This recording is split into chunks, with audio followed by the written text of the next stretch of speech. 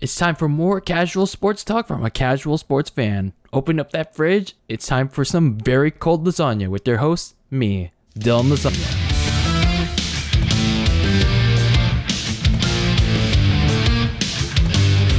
Welcome everyone to another brand new episode of Very Cold Lasagna, the podcast hosting a safe and open forum for casual, cold, and even the dumbest takes on WWE, All Elite Wrestling, and the NFL, and the world of wrestling and sports in general. And it's a brand new week. That means it's another new set of stupid takes from a casual fan like me. And hopefully I get to hear some of your grand takes from you casual fans too. Because, again, this is a safe space for casual sports fans like you and me. But anyway, this week we got another big show for you all. This past weekend, at the time of this recording, it was Super Wild Card weekend in the NFL. We got a lot of big games. Honestly, most of them were a lot of good ones, but we'll get into that. A lot of it consisted of revenge games, big upsets, and yes, we even had Slime and MVP honors. We had to hand out an award for being a not so valuable player. But anyway, we're gonna get into Super Wildcard Weekend. Plus, we're also gonna get into the divisional matchup, the next round of the NFL playoffs, in this portion of the show, and a couple of my personal off-season needs for the teams that didn't make it to the next round. So we're gonna get into all of that on this episode of Very Cold Lasagna, and wherever you're watching this, whether it's on YouTube, please go subscribe to my YouTube channel. It means the world to me, and click on the notification bell because, as it can be said a million times, I say on my main other main YouTube channel or on this channel, how many channels I make, YouTube doesn't always send out notifications for when videos go out, so tap that notification bell or always check the channel often for whenever I upload a new episode of the podcast. Or if you're listening to this on an audio platform, make sure you go follow me on Anchor or Spotify. It means the world to me as well. Wherever you listen to this podcast or whether you watch it, your support means the world to me. With that being said, let's get into some non-football news first, because time on occasion I like to talk about things other than football, because eventually down the line I want to talk about things that are unfootball related. And let's talk about some non-football news. WWE champion Drew McIntyre, this news broke out on Monday that he tested positive for COVID-19, and I was honestly stunned that this happened, and I hope that he gets better. I just hope that, I don't know what happened. I don't know how he contracted it. He said he had no symptoms. But let me just play this brief clip that in this statement he had from this past Monday's Raw. So let's roll it. How are you, WWE Universe? I wish I could have been there with you all tonight in the Thunderdome, but unfortunately, as I'm sure you've heard already, I tested positive for COVID-19. Now, I'm one of the fortunate ones with no symptoms, but I assure you, COVID should not be taken lightly. Don't think you can't catch it, because you can. If it can happen to me, it can happen to anybody, and the only way we're going to be able to stop this thing is by working together. So please, wear your mask, follow social distancing guidelines. It's not just to protect you, it's to protect everyone and their loved ones. I'll see you all really, really soon. But until then, stay safe. But anyway, that was Drew's statement from Monday Night Raw, and he is going to be challenging. He's going to be defending his WWE title against Goldberg at the Royal Rumble. Just hope to God that he retains the title against Goldberg, because I just don't see Goldberg holding the title and then being a Brock Lesnar and hold it hostage till WrestleMania. But anyway, I just hope that Drew McIntyre keeps himself healthy and safe until the Royal Rumble, and then hopefully he'll be Claymoring kicking ass again heading into WrestleMania season as your reigning and defending WWE champion.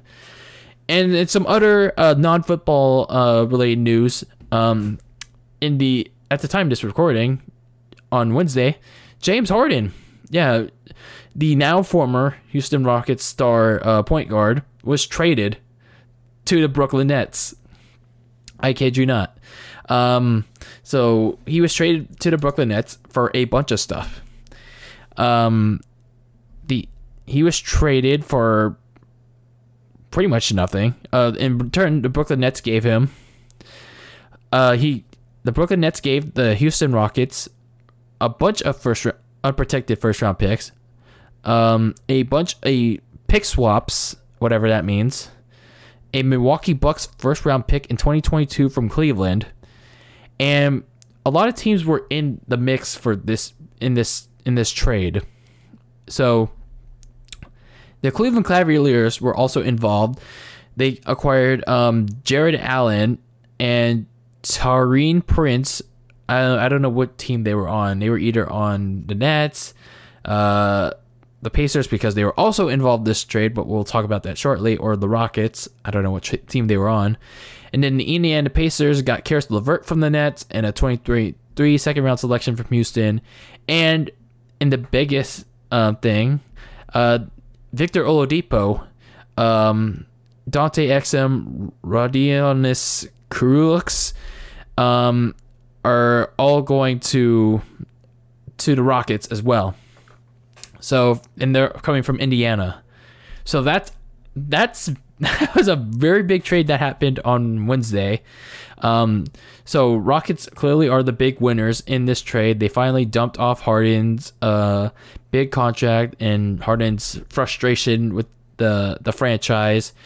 Now, again, I don't know how. Obviously, Houston's rebuilding now, and I don't know what they're gonna do to replace James Harden, in going down the line. But as for the Brooklyn Nets, because obviously the media is hyping them up to be championship contenders, but hold your horses. James Harden hasn't even flown down to Brooklyn yet. We just got to see how this goes. I don't know if it will really work, because that's a lot of egos for, I think it's Steve Nash that's coaching the Nets now. That's a lot of egos and a lot of willpower that Steve Nash has to make sure that gels smoothly, because you got Kevin Durant, a good player, but he's a bit of a Twitter head. And then you got Kyrie Irving, who's also a drama queen. He was recently violating COVID protocols. There's pictures of him maskless. I don't know where, but somewhere around outside of Brooklyn. And then you got James Harden. He's obviously has his problems, but yeah, you have to make sure all three of these guys coexist with one another. Make sure they're on the same page, drama free, no egos, and that's gonna be a challenge for Steve Nash.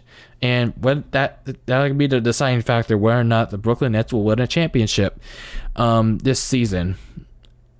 So that's gonna be something to look out for all you NBA fans and for Nets fans. So we'll see. We'll see what happens with this trade. But right now, I think the Rockets came out the big winners because of what they got long term. They got some picks, Oladipo on an expiring contract, and they're going to probably use this season to determine whether they should resign him. But I don't know. We'll see. We'll see where they go with this, with both parties. Well, clearly, James Harden is finally out of Houston. He's probably celebrating to the moon. So, there you go. So now, we can talk about Super Wildcard Saturday. And, man, I honestly didn't expect the games to be that good. Well, more than half of the games to be good. 4 out of 6 the games were pretty good.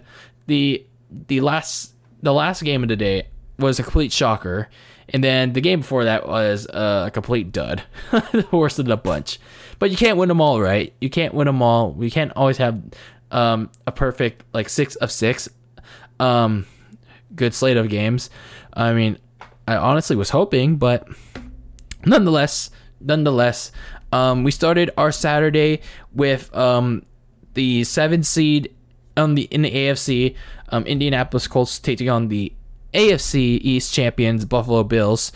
On the last episode, I predicted the Bills to win by 7, and the reasoning for this was I believe the Bills had the best, was one of the best teams in the NFL, with great play on both sides of the ball, and especially on the offense with Josh Allen, Stephon Diggs, and Cole Beasley.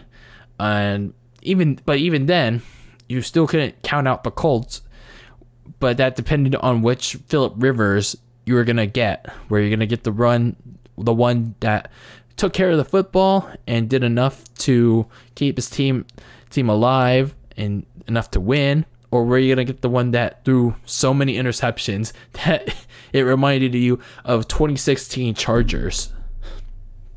So the actual score was 27-24. And this game was actually a very tight one. It was a tight down the wire. I will say this, the most common theme of the day for me was the Bills' inability to stop Jonathan Taylor. So,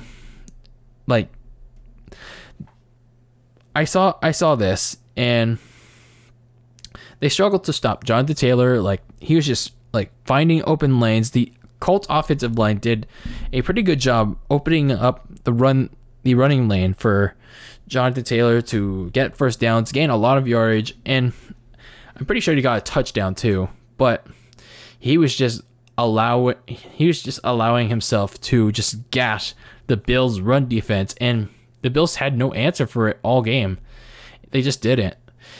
And while Jonathan Taylor was a good part of the game, unfortunately, Frank Reich, man, I think you got too aggressive in this game, unfortunately, because I think the call to go for it on 4th down at the end of the first half was, I don't know if that was such a good call, because they went for it on 4th down, on 4th and goal. They were in the red zone, I think it was inside the 10-yard line. And instead of going for 3 points, which could have cut it very close, I forgot what the score was, but they didn't want just the 3 points. I think they were down 13-7. I don't remember the score, but Phillip Rivers throws a pass high, and it falls incomplete. And that allows the Bills to run out the clock and go into half with the lead. So that was another point of emphasis on the Colts' over aggressiveness. Another problem was that over aggressiveness allowed the Bills to finally wake up on offense, because they started slow. They had a slow start in the first, at least for most of the first half, but they finally started to wake up when they finally saw that, oh, the Colts are not scoring. They're not taking advantage of their opportunities. So Josh Allen finally got himself a nice game. I think the first sign was when he had an improv pass, their opening possession, when Josh Allen threw what it looked like a designed run in the red zone, but he's there's nothing going for him. He thought he was gonna get sacked, but he saw Deshaun Knox wide open in the end zone, and he literally just lobbed it, and Knox caught it for a touchdown. And that was such good improvisation. That was really good. And then Obviously, Stephon Diggs finally got momentum. Eventually, Josh Allen finally found Stephon Diggs, and eventually Diggs found the end zone to extend Buffalo's lead in the fourth. But man, I don't know how the Bills' pass defense was able to not get pressure on Phillip Rivers. They didn't get any hits or like sack him or anything. There was like no pressure on from the Bills' defensive line. I don't know if they had a bad game or it was the Colts' offensive line like really protecting Rivers well. So maybe that was a good takeaway from the Colts. What wasn't good about this game overall, though, was the referees, because this game could have been over like very early. There couldn't have not been like so much anticipated drama. Like there couldn't have been like 3 straight incompletions from the Colts to end the game, because Zach Pascal on the Colts' last possession, he caught a pass from Phillip Rivers, and then he clearly fumbled the ball, but they reviewed it, and he was down by contact. They upheld that he was down by contact. He took more than 2 steps forward before, and then the Bills punched it out, and they ruled that down by contact. That makes no sense whatsoever. I don't understand that. I really don't. But it didn't matter anyway. The Bills managed to win the game, 27-24. But again, I would be concerned about their defense. They really need to get some pressure on their next opponent, the Ravens, who I'll get to later, because they're going to be playing Lamar Jackson. The Bills are going to be playing a much tougher quarterback and a more mobile quarterback in Lamar Jackson. So that pass rush needs to get to attack the offensive line. They need to pressure Jackson into throwing and shutting down his running ability. Otherwise, Lamar Jackson is going to have a field day on running the football, not just through the running backs, but through himself, through Jackson's legs. So the Bills got to hopefully learn from this game that they need to improve on their run defense. But hey, you're just hearing this from a guy rambling, a casual fan rambling about his thoughts from the game. But as for the Colts, because they ended up losing this game, now they head into their offseason. They improved on their previous 7-9 record from 2019. They ended up 11-5. I don't see too many, in my opinion. I don't know what else they need to address besides their biggest need, and that is quarterback, because I don't know if they will. Yeah, Phillip Rivers is gonna stay in Indianapolis, or if he's even gonna play next season. But it's a big question mark. It is a big question mark. But even then, if he re-signs for another year in Indianapolis, they have to fight. Like the Colts have to see who they can mentor, who they can draft, or who they could sign in free agency. So they to be mentored under Phillip Rivers, because we've seen what Jacoby Brissett can do in 2019, and he just didn't get it done. He did not get it done. He had promise early in that 2019 season, but well, they lost 7 straight games and they ended up 7-9. So, in my opinion, quarterback is the Colts' biggest need in this coming off season, and we'll see what they do to address it. As for the Bills, they're moving on to face the Ravens, and we'll talk more about the Ravens in the coming minutes. As for the next playoff game on Saturday, we had the Rams, the 6-seeded Rams, LA Rams taking on the NFC West champion Seattle Seahawks. I predicted on last week's episode that the Seahawks were going to win by 7. My reasoning for this was that the Seahawks defense was playing a little bit better than last month, or than December, or in even previous months. But again, they were playing bad teams, and that had really bad offenses. The Jets, the Rams, even the Rams themselves, the Niners, the Giants. Well, they lost to the Giants technically, but still, their Giants are still a bad offense. I also mentioned that we didn't know about the status of Jamal Adams, who have wound up playing. We also didn't know about the status of Jared Goff, who still wound up playing despite the broken thumb. And even then, the Seahawks offense literally just flipped roles with the Seahawks defense, and where now they just playing average. So the actual score ended up being 30-20, not in favor of the Seahawks, but the Rams actually won this game. So that was something. That was something. Now, the Rams played a really good game here. I don't know if you would call it a repeat performance from Week 10, but they held the Seahawks to less than 300 yards of total offense. But that's besides the stat. Aaron Donald and that Rams D-line harassed Wilson all game long. Like, Russell Wilson literally got sacked so many times. He got intercepted near the end of the second half, and then he just kept throwing away the ball, making poor throws that he couldn't get anything going.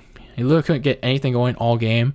He was getting frustrated by the offensive line's continued failure to protect him, to stop the pass defense. I mean, it's Aaron Donald. Obviously, it's Aaron Donald that you can't stop. But the rest of the defensive line, Russell Wilson's probably feeling like, guys, protect me, man. Protect me so I can make something happen. Anyway, John Wolford, the backup, started this game despite the fact that Jared Goff was deemed active, and I know some people were saying like, oh, even though Goff is there, why is he not the starter? Now, yeah, that's true, but to my point, that he's coming off surgery that happened on, I think it was two weeks ago at the time of this recording, like the Monday after the Week 16 game, and Sean McVay probably didn't know he was how much he's recovered. I mean, not to defend Jared Goff or the Rams in any case, but this is just in general. It's like you don't know, like what kind of situation you're going to throw a quarterback that's coming off a surgery, you know. And it's just not like, I know it's just a minor surgery, but it's just like you don't want to throw him to the wolves right away.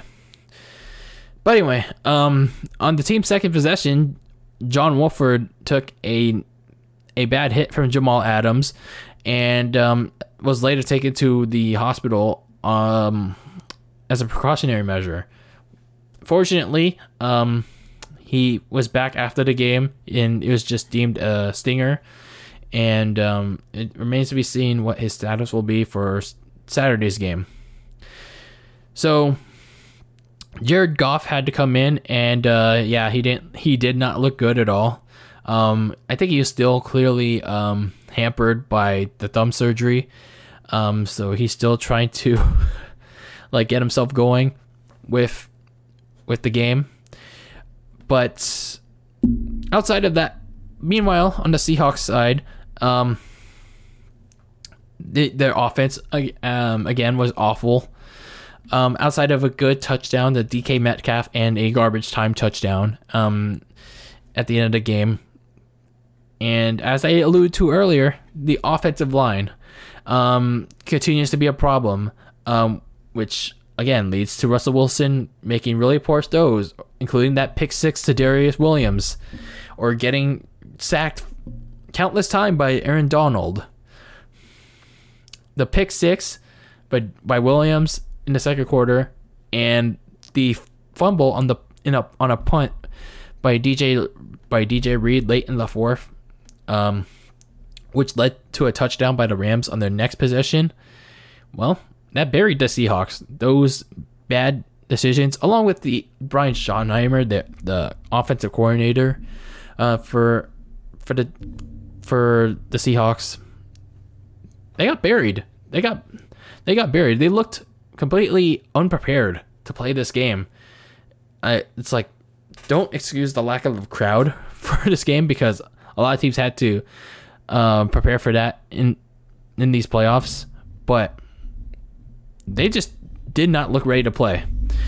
And it looks like the Seahawks are looking for a new offensive coordinator. They parted ways with Schottenheimer.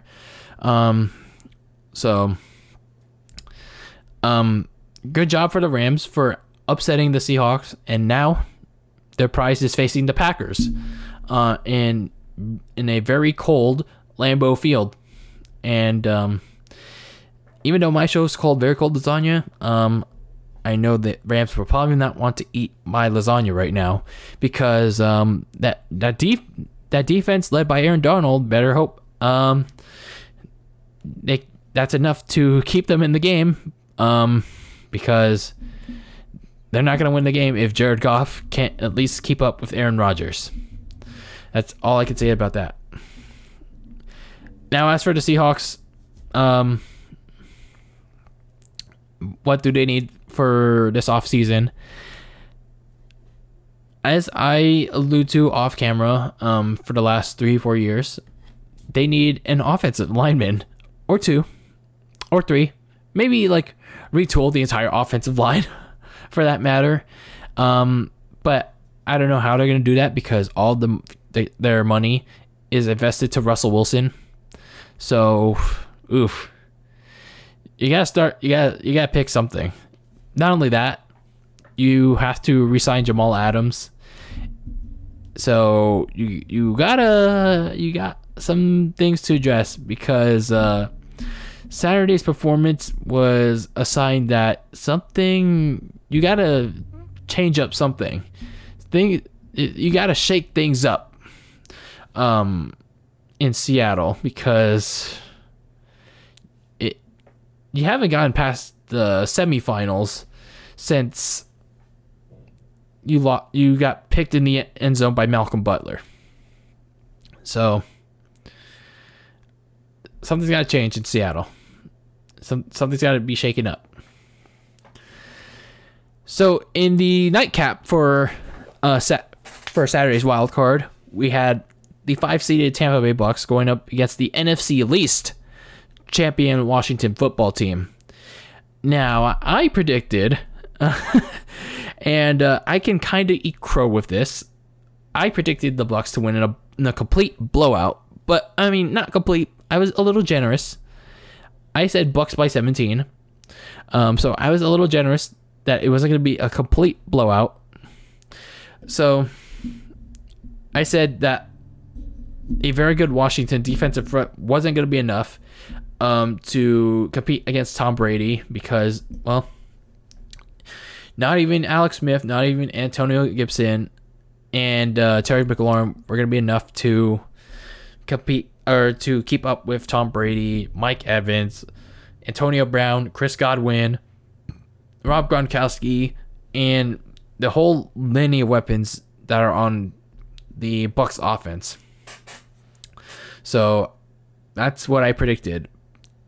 But when you hear the actual score, it was 31-23.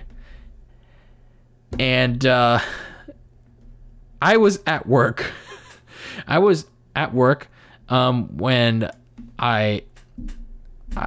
When this game was happening, so I had to watch. I watched this on DVR when I got home, and I was like, how, like, what's happening here? What was happening here? So the Bucks were up 18-7 at halftime, and then, like, you'd think that this was gonna be, the Bucks were gonna continue to do what they were going to do, because it was clear early on the Tampa Bay offense did exactly what it needed to do. Tom Brady continued establishing his chemistry with his receivers in Evans, Antonio Brown. Chris Godwin had an awful game though with so many drops though. Cameron Brate had a really good night. He just gets lost. I don't know. He just gets lost in a shuffle by Gronk though. But all of a sudden in the second half, Taylor Heineke, who started for Alex Smith because Smith had a calf injury that just wasn't responding right. Taylor Heineke, the former XFL quarterback for the St. Louis Battlehawks, he actually kept the Washington football team in it. And I was like, damn, dude. Damn. He rushed for a touchdown. He threw for a touchdown. He kept advancing the ball downfield. It was like why couldn't Washington sign this guy for all season long? Yeah, I know he was taking online math classes at, I forgot what school it was, but what run. Well, you could have just released Dwayne Haskins earlier. You could have just signed Heineke and have him sit Alex Smith for a couple of games, and if Alex Smith doesn't respond to his injuries, then have Taylor Heineke go. Like, this kid can ball. I know it's just one game, but he's good. He was good tonight on that night. So I know eventually that the Bucks eventually put the game away, but the fact that Washington even put up a fight, an inspiring fight, tells you that the future is bright for them. Like, granted that they make the necessary changes in the offseason. Now, what do they need to do in the offseason? Well, the first thing that they should do is that they should re-sign Taylor Heineke to a short-term deal, because again, the Washington football team should not be like, oh man, Dan Snyder should be like, oh shit, this kid's having a breakout game. Let's sign him to a super max deal. No, he shouldn't do that. What Ron Vera, Dan Snyder should do is sign Heineke to a short-term deal. And I think they can keep Kyle Allen. He's not the greatest, but he's not terrible either. I mean, we seen what we could do in Carolina. I mean, the Niners whooped his ass anyway. But Kyle Allen, again, he's just below average. I mean, and Ron Vera likes him anyway. And then draft a quarterback in the draft. I mean, that's just my opinion. And then have a triple threat match to see who gets the starting position, and go from there. You know, you never know with Heineke or whoever they get in the draft. I know, I think Washington is slated to pick 19th. I know they're not gonna get the hottest prospect, like a Trevor Lawrence or a Zach Wilson or a Justin Fields or whatnot, but they should at least draft a quarterback to ramp up some competition, ramp up some interest to follow up this honestly surprising performance that they put up against Tampa Bay. Now, other than a quarterback, they should get some help for Terry McLaurin, get some help on the offensive line. You should upgrade the secondary because they were just getting gashed by Tampa Bay in that game. So, there's a lot to build on in this game. If they do that, If they get a quarterback, especially if they get a quarterback, they could be a really good team in the NFC East. Because you don't know if Dak Prescott is going to resign with the Cowboys. I mean, it's likely, but you never know. Things can change on the spot. The New York Giants, Daniel Jones is not the future. I'm sorry. And the Eagles are such a hot mess, especially after they just fired Doug Peterson, and Carson Wentz is probably going to either want in or want out, whoever the new head coach is going to be. And you got a quarterback controversy between him and Jalen Hurts. So, it's a hot mess in Philly. So that leaves Washington. And another need is that hopefully they get a permanent nickname that isn't the Washington football team. I don't know what that is. Hopefully it's not, socially like controversial. But hopefully they get a nickname, a new team name, during this off season that's good. That's good to the public. So those were the Saturday games. A really good start to the playoffs for all three games, and I was actually looking forward to the Sunday slate. Looking forward to Sunday, and we kicked it off with the 5-seeded Baltimore Ravens take on the AFC South Tennessee Titans. I picked the Ravens by 3 because while I thought the Tennessee Titans defense was gonna suck ass, I didn't firmly believe in the Ravens to not really put away the game like big, because the teams they played against at the end of the regular season, the Jaguars, the Giants, the Cowboys, the Bengals, just to get into postseason, they got red hot on those teams. They built on that momentum on those teams.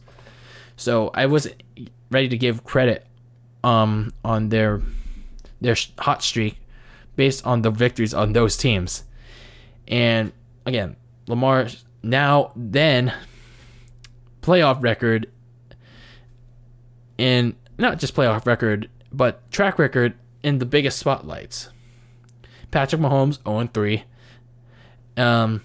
He lost to the Titans, who were then the 6th seed in last year's playoffs. And not only that, he got clapped by those Titans in last year's playoffs. So that was my consensus last week.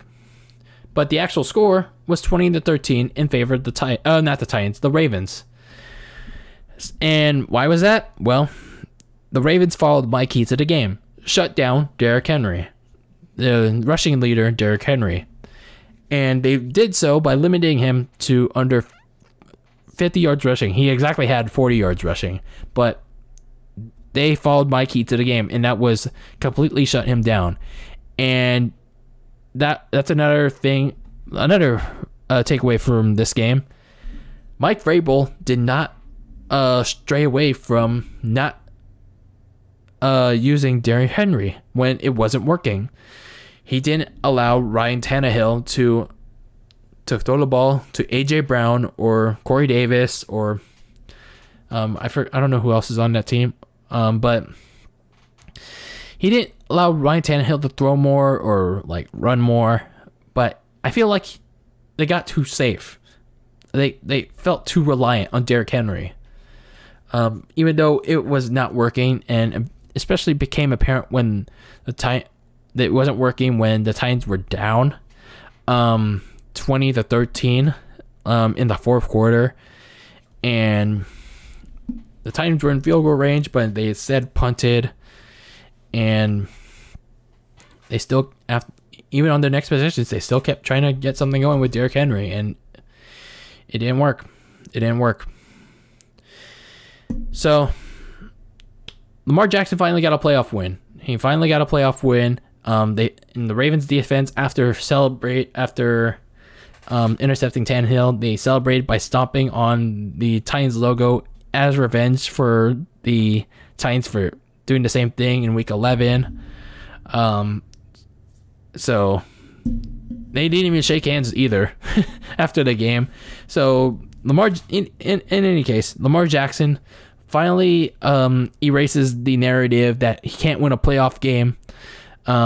So now it's on him and the Ravens team to build on that momentum, because they face an even tougher offense and a somewhat less conservative team in the Buffalo Bills. So I already touched on the Bills and how they need to contain. They need to step it up on the run defense, step it up on the pass defense, the pass rush, if they want to on against Lamar Jackson.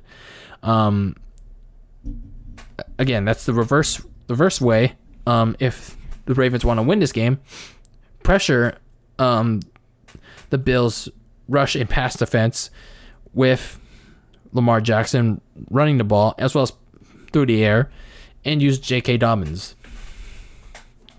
I mean, the Bills' defense it's good, but it can be exploited like it was against the Colts.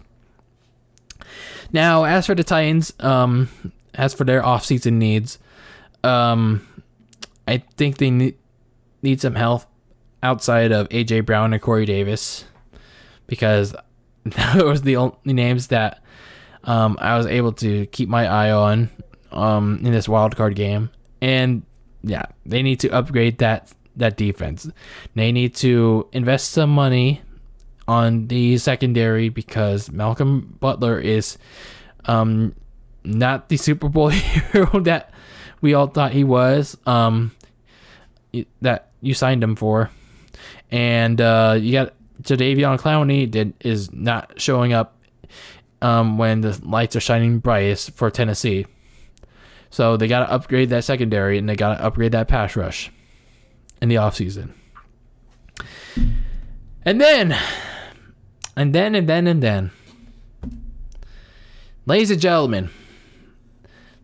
gentlemen, give it up for your MVP, Mitch Trubisky.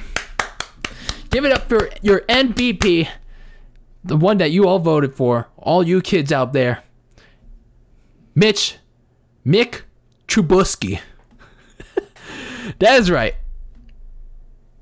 The middle day slate of this, the midday game, was the Chicago Bears going to New Orleans to take on the Saints.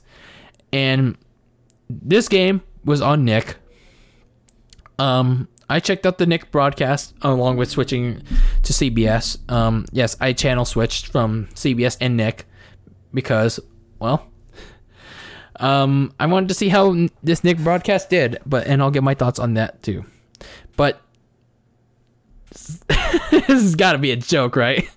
This had to be a joke. I don't know. I still don't know what to think of this. Y'all voted Mitch Trubisky as the MVP. I guess now you can call it the not valuable player. I don't know. Again, this maybe is a joke because kids like Bears, and I guess they do like Mitch Trubisky. They like, oh hey, Mitch Trubisky must be a really big role model. Yeah, a role model in how to not play football. But yeah, Mitch Trubisky is your MVP. So that's that. So again, this game was broadcast on CBS and Nickelodeon. I predicted the Saints to win by 10. And my reasoning was the Saints were not as healthy as a Green Bay or Tampa or Seattle, and they weren't playing their best football as either of those teams, but they still had enough on both sides of the ball to practically shut down a non-existent Bears team. And it was especially apparent of that that the Bears were non-existent because, well, your MVP, Mitch Trubisky, doesn't show up when it matters most. And he would no-show again. And, well, Nick Foles wouldn't save their ass. And, well, my prediction was mostly right. This is actually the game that my predictions were pretty much true. Because the score was a blowout, and I feel bad for kids on Nick that had to watch Mick Trubisky show up on your TV screens. 21-9 was your final score for this game. And my surprise was how was this game not a bigger blowout? Let me speak on that first. This game could have been a bigger blowout, but I guess I don't know if I can give the Bears defense some credit for keeping Drew Brees in check, or for a half, or for limiting the Saints defense for just 21 points. I don't know. I don't know why the Saints could have just scored more, but I don't know. I guess Alvin Kamara, Michael Thomas, Latavius Murray, they did just enough to make this game a blowout, along with Taysom Hill, and I forgot I keep forgetting the Titans' name. I don't know, but they did just enough to keep a no-show Bears team from scoring. And Cam Jordan on defense, and CJ Gardner-Johnson from keeping this game competitive. But the Saints better hope that Drew Brees plays better, plays a little more aggressively, he slings it more in next round, because they're gonna be facing Tom Brady and that suddenly red hot Bucs team, because that they're gonna be slinging it out, and Drew Brees better outsling Tom Brady. And as for the Bears, I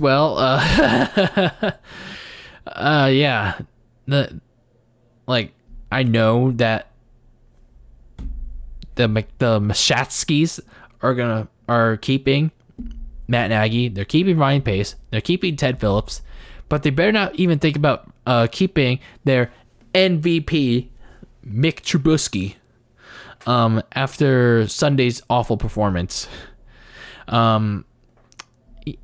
had one good. I'll give him credit. He had one good throw on a trick play to Javon Wims, but Javon Wims ate too much Butterfinger, and he dropped the pass to no one's surprise. And the Bears didn't convert it on fourth down in the first quarter, because Trubisky didn't even try to lower his shoulder and dive for the first down marker. And, that led to the Saints slowly but surely blowing out the Bears. And other than that, all I could say is, man, CJ Gardner-Johnson, I don't know what he does to get Bears players ejected, man. He just has a natural talent. He just has a natural talent to piss off the Bears. On Sunday he got Anthony Miller ejected by convincing Miller to punch him in the face. Just like it did with Javon Wims. Bears players are so stupid, man. And then they showed this graphic on the Nick broadcast where they compared Javon Wims punching Gardner-Johnson to the SpongeBob episode No Weenies Allowed, to Patrick punching SpongeBob, where it was like, nobody calls me Tubby. Speaking of the Nick broadcast, before I get into that, all I can say about the Bears, if there was a bigger spotlight in which you needed to see that the Bears completely sucked ass on Sunday, even on Nick, this is the biggest one. even with the injuries on receiver, on defense, the Bears had terrible quarterback play and terrible play calling. And, well, as of today, they're even unwilling to address it. They're, as the Schleg Daddy, go check out the channel. That channel. He's such a piece of work. He's just a great act. They're gonna be such a mediocre piece of shit. That McCaskey's, Brian Pace, Matt Nagy, they're all willing to accept mediocrity. That's making them big pieces of shit. But one positive thing that came out of that Bears Saints game was the Nickelodeon broadcast. Now, when I first saw the commercial for when the NFL was gonna be airing on Nick, I was literally laughing my ass off. I literally was, because I thought this was gonna be some stupid shit. But when they actually did it, I still thought it was dumb. I still was laughing my ass off. But I was laughing my ass off because they're actually pulling this off. Like, they're actually doing something positive with this. Like, this was actually well done. It's like you have these really cool graphics. Like, I mean, yeah, the first down marker was moving at the beginning, but they managed to stabilize it. But they got this really cool scoreboard graphic. It was really colorful. And then the biggest thing that really popped to me was the CGI slime cannons in the end zone every time he scored a touchdown. The one thing that I didn't like was the premature touchdown slime cannon for when the Saints recovered a fumble for a touchdown. it was kind of like weird. It was kind of awkward, but nonetheless, the CGI slime cannon touchdowns, it was really good. It was really good. And again, the graphics that they did on Sunday, like comparing players to Nickelodeon characters, and like again with the Jalen Wimps incident and the no weenies allowed thing, like those kind of things, those were really good. Those were really like good. It was like I feel like those were much better like than the usual ones you get on CBS or Fox or NBC, like the usual Photoshop ones you get on those networks. It was like a refreshing change of pace. Like I felt like football felt fun for once, like for once in a long time. And not only that, I felt like I learned something. I felt like I learned something that, well, I haven't, like, I most probably didn't learn yet in football, and I'm still learning. Even if it was as in depth as a Jim Nantz or Tony Romo or their Lord of God, a Joe Buck or Troy Aikman, Noah Eagle, who is actually the great Ian Eagle's son, and Nate Burleson. They did a lot to not just entertain, but also educate kids and me on the sport of football. Again, they had to like simplify it and explain it in a way that kids would not only understand but make it fun. Nate Burleson used a lot of analogies to like he explained how Mitch Trubisky's benching back in week 3 was like getting grounded by your parents. So that was like analogies like that was pretty good. And for fans of this particular show, young Sheldon appeared on penalties to, of course, explain them. Like, a false start is yada, yada, yada. So he popped up, so fans of Young Sheldon were probably marking out there. So that was pretty cool. That was, overall, these Nick NFL games, like, they're a great way to encourage kids to, like, to get into watching this sport, because they probably, like, not a lot of kids are like growing up are gonna be watching this, and I think this is a great way to like not only get kids to watch it, but introduce alternative ways to show NFL games. And this was a really good one. This was a really good one. But of course they gotta if they want to do this again, and I hope they do this again, they gotta fix upon their mistakes, like explaining in the proper analogy, because there was one instance where Taysom Hill got a concussion, and I think it was Noah Eagle or Nate Burleson who compared it to explained it as a knee injury, but again, it was actually a concussion, and they had to explain the blue tent. So I feel like they need to properly address that. Again, you can say like concussion, like, but you have to say it in a way that that's addressed to the Nick audience.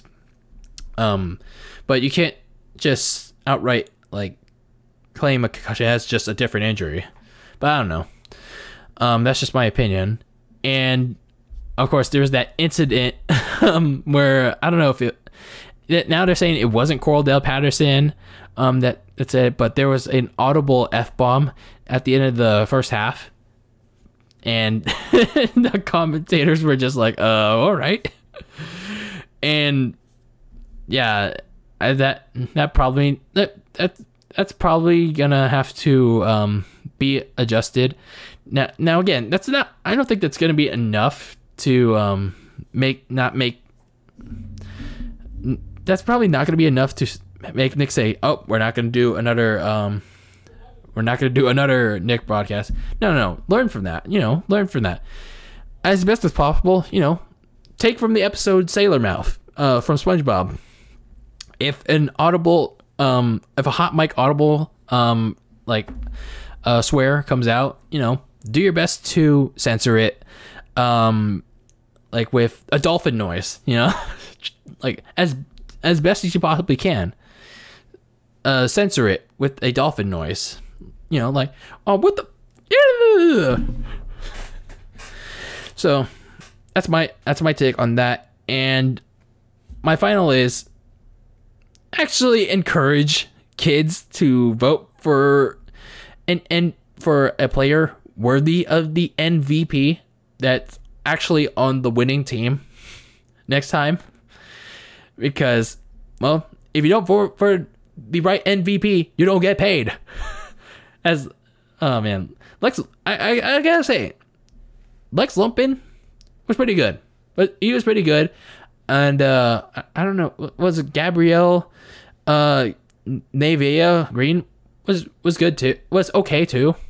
But yeah, I think she was in that Renee Young kind of role where she was just saying ooh ah, but at the same time she was also there to be like the kids in the audience to learn the sport of football. So I guess I can give her a pass this time around. But yeah, now I can sit around here and talk about how great and good how the Nick broadcast was, but we got to move on and talk about the Bears off-season needs. Because they don't want to fire the front office and the head coach, and they're content with mediocrity. Well, if they don't want to get their heads out of their asses, they have to find a quarterback. They should not resign their MVP. Mitch Trubisky should take his MVP, shove it straight up his ass, and go somewhere else in free agency. Don't re-sign him to a short-term deal. Don't even franchise tag his ass. Just don't. You've seen 4 years of his stupidity, and he's a good guy personally, but on the field he sucks ass. He sucks ass. You could also use some wide receivers, Bears fans, and a competent offensive line, and maybe a secondary. And speaking of wide receivers, please get some that actually don't get into fights with safeties, opposing safeties, and that leads to their ejections. So, Bears are going into an offseason full of questions with limited cap space, mediocre front office. Saints are going on to the divisionals, facing Tom Brady. And that should be an interesting matchup.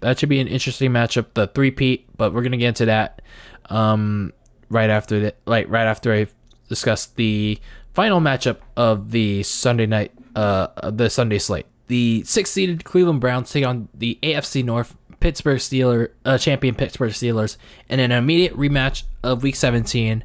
And before I get to my thoughts on this game, I predicted the Steelers by 3.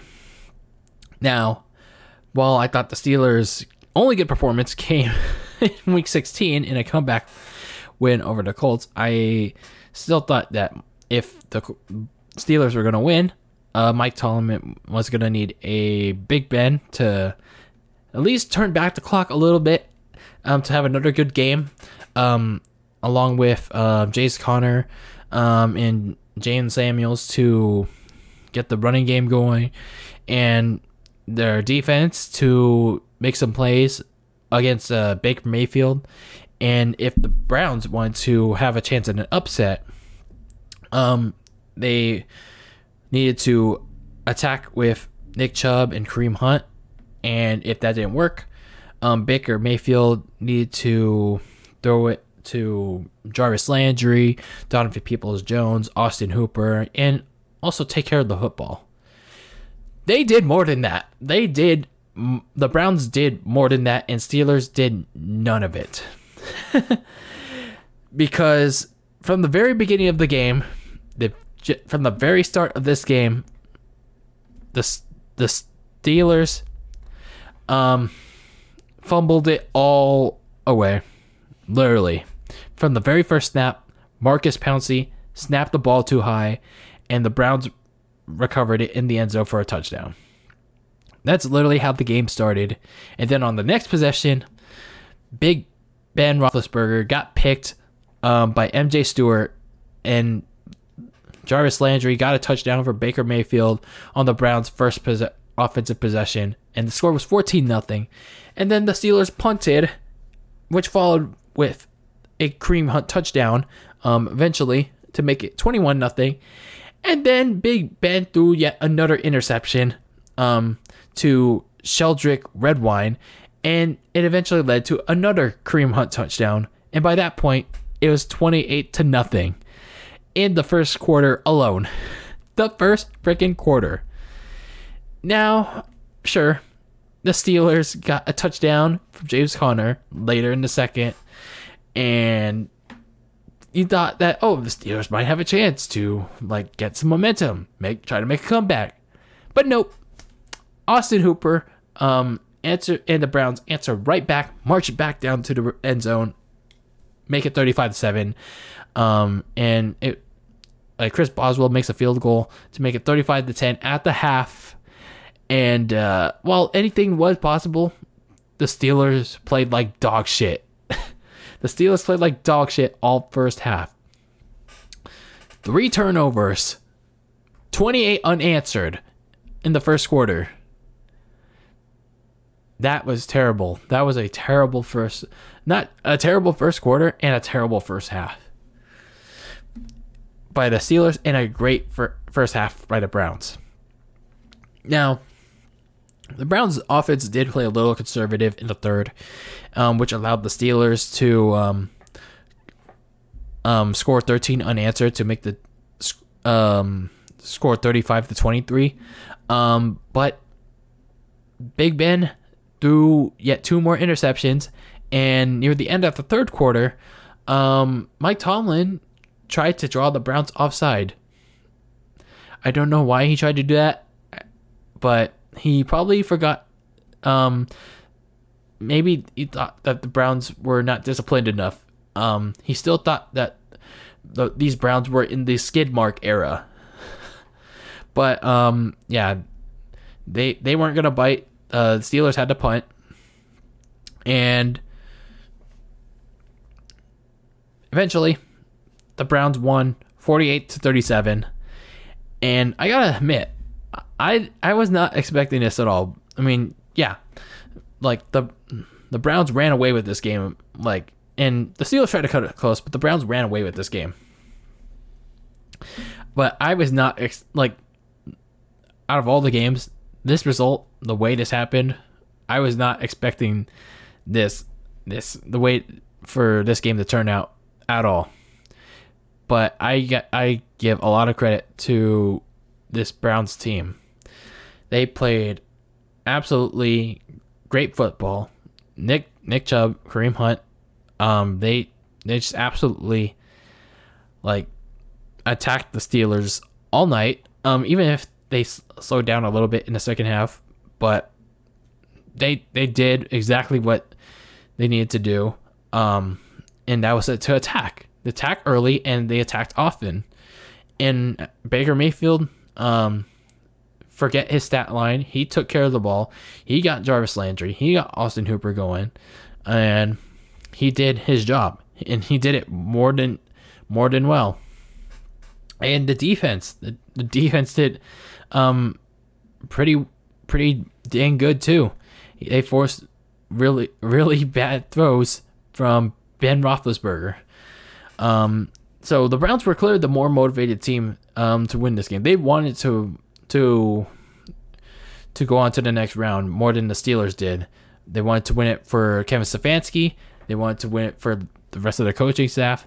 They wanted to win it for all the players that were still on the COVID list.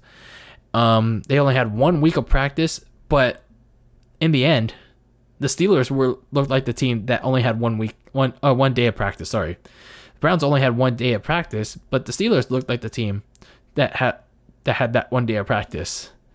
They looked clearly unprepared, and I'm starting to think, man, why did Mike Tomlin give Big Ben that week off? I don't know. I really don't know. But anyway, I don't know if this Browns team will be able to like keep up with Mahomes, or like at least in check, or like keep up with him in a shootout. But if they're able to keep pace, at least, even in defeat, even if they lose, even if they cut it close, this performance and whatever happens next week, they're going to show that they're not the skid marks anymore. That designation goes to the Jets and the Jaguars. They're the skid marks. The Browns are no longer that. At least for next season and probably next year too. Kevin Stefanski is finally the change the Browns needed culturally and emotionally too. Now, while the Browns are moving on, the Steelers, they got a lot of questions to answer. The biggest one is at quarterback, because they have to decide if they want to keep Big Ben. Because if they keep Big Ben Roethlisberger, it's a $41 million cap hit, and the Steelers, just like the Eagles, are way over the cap, and they have no money to spend, and that's going to be very hard to sign. I think Juju Smith-Schuster is a free agent, so it's going to be very hard to keep him. But if Ben retires, or the Steelers want to release him, then that the team takes a $20 million cap hit. So either way, they lose money. But either way, whether they keep him or release him, they need a quarterback. They need another quarterback. I think I don't know. They pick in around the early to mid 20s. So they have, regardless, they still have to pick a quarterback. Whoever's left, the leftovers of the quarterback class. I don't know who it is, but they need a quarterback that Mike Tomlin can hopefully develop. Because Mason Rudolph ain't the answer. Josh Dobbs ain't the answer either. So, quarterback is the number one priority for the Steelers this offseason. And also, if as much as possible, re-sign Juju Smith-Schuster. So that is the wildcard slate from Saturday and Sunday. That was a lot to take away from, that was a lot to get into. Now that is all in the books, we now move ahead to divisional weekend. 2 games on Saturday, 2 games on Sunday. Oh man, this is where win or go home really means something. This is where I'd say like this and the conference finals, I know conference championships. Sorry, I always get that name mixed up with the NBA. This and the championship round is always the most important one. This is where championship dreams, championship aspirations come to continue or come to die.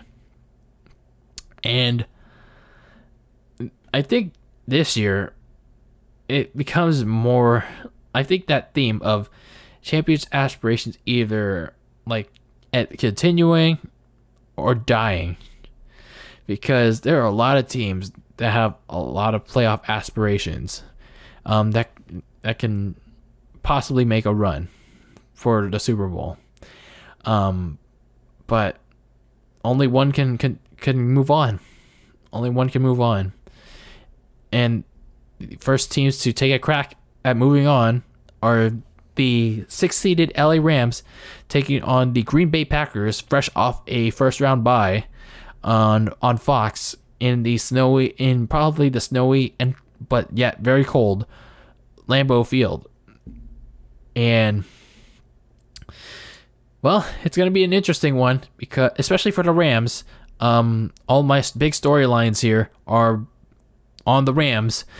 I don't really have much to say about the Packers because they don't really have too many weaknesses other than if they don't get if they're up big, can they stay up big?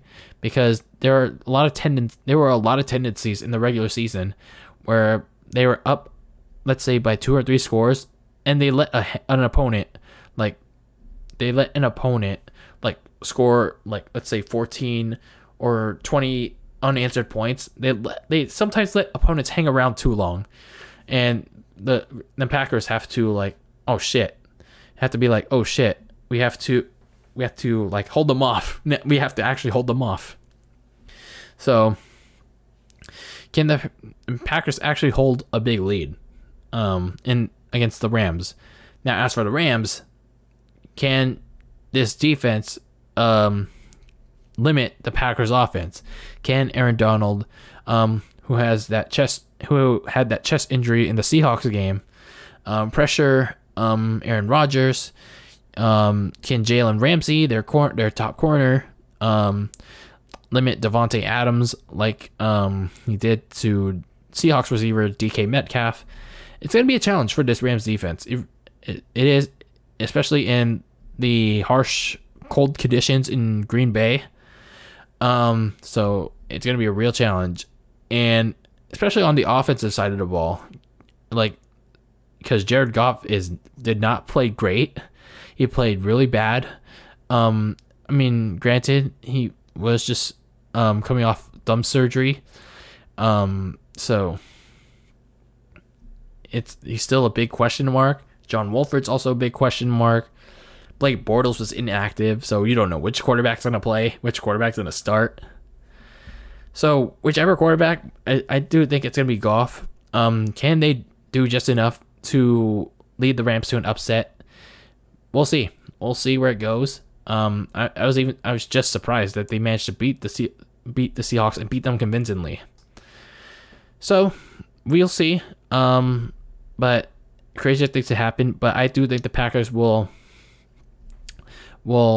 end the Rams season here. They just have too many weapons on offense with Aaron Jones, Devontae Adams. There was another running back there, but I forgot. And they have enough on defense too to attack Jared Goff and shut down Cam Akers. So And the weather conditions, too, will be a big factor as well. So, the Rams season ends here, and the Packers are going to go on to host the NFC Championship.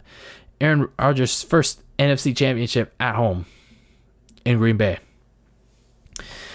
Now, in the Saturday Night Capper, and this is going to be a big one, the Baltimore Ravens take on the Buffalo Bills on NBC. And I touched on this a lot already, but I'm going to probably repeat it. Can the Ravens defense have a repeat performance from the Titans game by shutting down Stephon Diggs and Cole Beasley?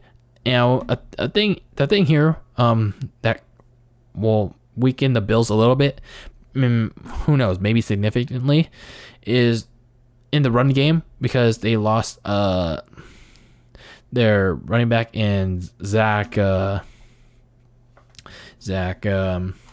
forgot his name. It starts with a Zach. But yeah, they lost one of their top running backs. The Bills lost one of their top running backs, so Josh Allen's probably gonna have to throw it more. And speaking of Josh Allen, can the Ravens pressure him and sack him? So that remains to be seen. And as for the Bills, can that run defense be able to limit Lamar Jackson and J.K. Dobbins? Because, well, they had a hard time limiting Jonathan Taylor and Nyheim Hines last week. So they're going to be faced with an even tougher challenge against Lamar Jackson and Dobbins. And I'm going to go on a limb here. I'm going to go on a upset tangent. I think Ravens are going to win here. Not by a lot, just by 3. They're going to win by a field goal. I think Josh Allen and the offense are going to keep the Bills in this game, but it's going to be up to the defense they're going to be the deciding factor in their ability to stop Lamar Jackson, stop the running game, and pretty much everything revolves around stopping Lamar Jackson, pretty much. Because if they don't stop Lamar Jackson, well, essentially, and slowly but surely, you're fucked. So, other than that, otherwise, I do think the Ravens will win a very close game. It's going to go down to the wire, and they're going to move on to the winner of the next game. The next game is the Cleveland Browns taking on the number 1 seed in the AFC, Kansas City Chiefs, who are also coming off a bye, but they rested Patrick Mahomes in Week 17. Now, the big thing here for the Chiefs is their performances from the Broncos, the Dolphins, Saints, and Falcons games. Mahomes didn't play particularly great, but they played good enough to come out of those games as winners. So, while Mahomes didn't have those great games, were those just, I don't know what the right term for this is. Were they just smoke screens? Were they just illusions, or I don't know what the right word is. Are they just blind visions of what's to come in the playoffs? It's is it just tricks? Do they just want to mislead the Browns into thinking, oh, Patrick Mahomes is not playing at an MVP level? Maybe we can take advantage of that and try for an upset. But in reality, Mahomes is really prepping for the deeper postseason run. But we'll see. Was just that more motivation to get Mahomes ready for this postseason stretch to defend the AFC crown, and not just the AFC crown, the Super Bowl title from last year. Now, speaking of the Browns, can they build on this momentum that they suddenly got from that wild card game? Now they're going to get Kevin Stefanski back, and probably more from the COVID list. And now with this big upset win over the Steelers, they're going to be even more motivated to try to get another upset over the Kansas City Chiefs. But if they want to do that, they gotta probably do more than what they did against the Steelers, because Patrick Mahomes is not a Ben Roethlisberger. You also have to shut down Travis Kelce. Clyde Edwards-Helaire, I don't know if he's playing. You also have to take into account Tyreek Hill. There's a lot of people that the Browns will have to watch out for. So it's going to be a fight. Especially with the way the Browns have been playing right now. And even though the Browns are going to be playing a good fight, the Chiefs are still going to win by a touchdown. So even like the Browns are going to keep it close. I think Patrick Mahomes is going to do what Mahomes does and pull away. He's going to pull away from this game and lead the Chiefs to the third straight AFC title game against the Baltimore Ravens. So yeah, that's pretty much in essence my predicted AFC title game, the Baltimore Ravens versus the AFC Chiefs. But we'll get into my championship games after I discuss the last divisional round game, and that is the rematch of the regular season, from the regular season, and that's the Tampa Bay Buccaneers versus the New Orleans Saints. And they've said it time and time again. It's very hard to defeat a team 3 times. It's hard to defeat the same quarterback 3 times.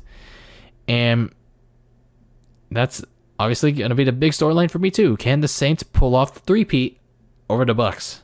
And in the game that matters the most, the winner goes to the NFC Championship game. The Saints will either go to one of these teams will go to Lambeau, or if the Rams somehow upset the Packers, one of these teams will host the NFC Championship game now. But in all seriousness, also, will Tom Brady finally win against Drew Brees this season? Because if you remember, Tom Brady got blown out by Drew Brees the 2 times that the Bucs played the Saints in the regular season. Now they're playing the 3rd time, and Tom Brady and the Bucs are playing their best football all like in a month. So that should be something to watch out for. And Drew Brees, he's not coming off the best performance. He did enough. He made the throws that need to be made, but I don't know. I feel a little concerned with his performance, his decline a bit. But I don't know, Saints fans, should I really be concerned, or should you feel concerned about him going into this game? Because he has to slug it out against Tom Brady, who clearly looks like he still has it even at 43. So we'll see.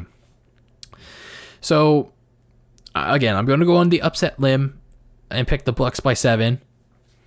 Tampa just has a lot of pieces at their disposal on both sides of the ball, and they're just I'd say the more hot, like red hot chili pepper team right now. They have it more in sync on offense. They're picking it up on defense, even if they're missing a couple of guys. But if they want to win against the Saints, they need to execute on both sides of the ball, especially on defense. They allowed themselves to keep it tight against the Washington football team. They can't allow that to happen against the Saints, especially in this game that matters most. And if the Saints want to beat Brady for the 3rd time, they need Cameron Jordan and the defensive line to attack Brady, pressure him, and sack him frequently and often. So that is my predictions. I'm picking Packers for essentially these are the championship games I'm predicting from the divisional round. My predictions for the NFC and AFC title games are Bucks, Packs, Buckers. My God. Anyway, on the NFC side, Bucks, Packers, Ravens, Chiefs. Or we can end up with the more expected Saints, Packers, Bills, Chiefs.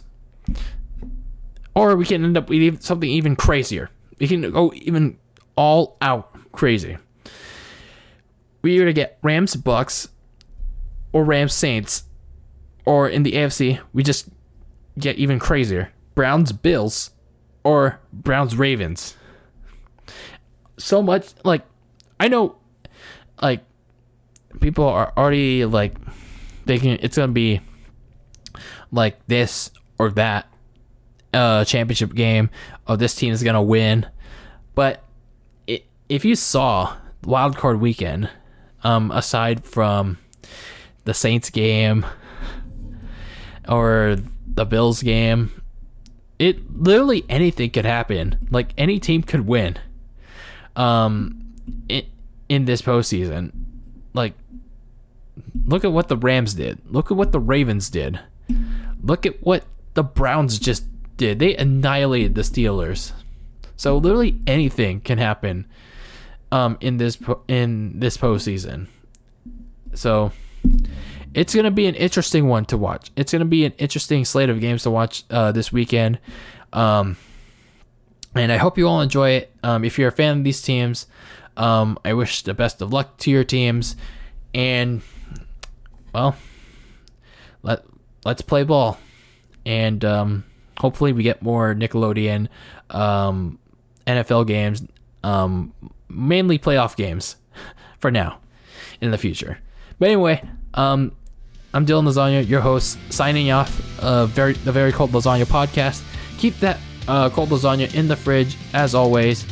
And next episode, we will recap the divisional round and preview the conference championships. And until then, again, keep that lasagna very cold. Your opinions on sports and wrestling very cold. And I'll see you next time. Take care, everyone. Make sure to subscribe, listen, follow to this podcast on all platforms. And yeah, see you in the next one.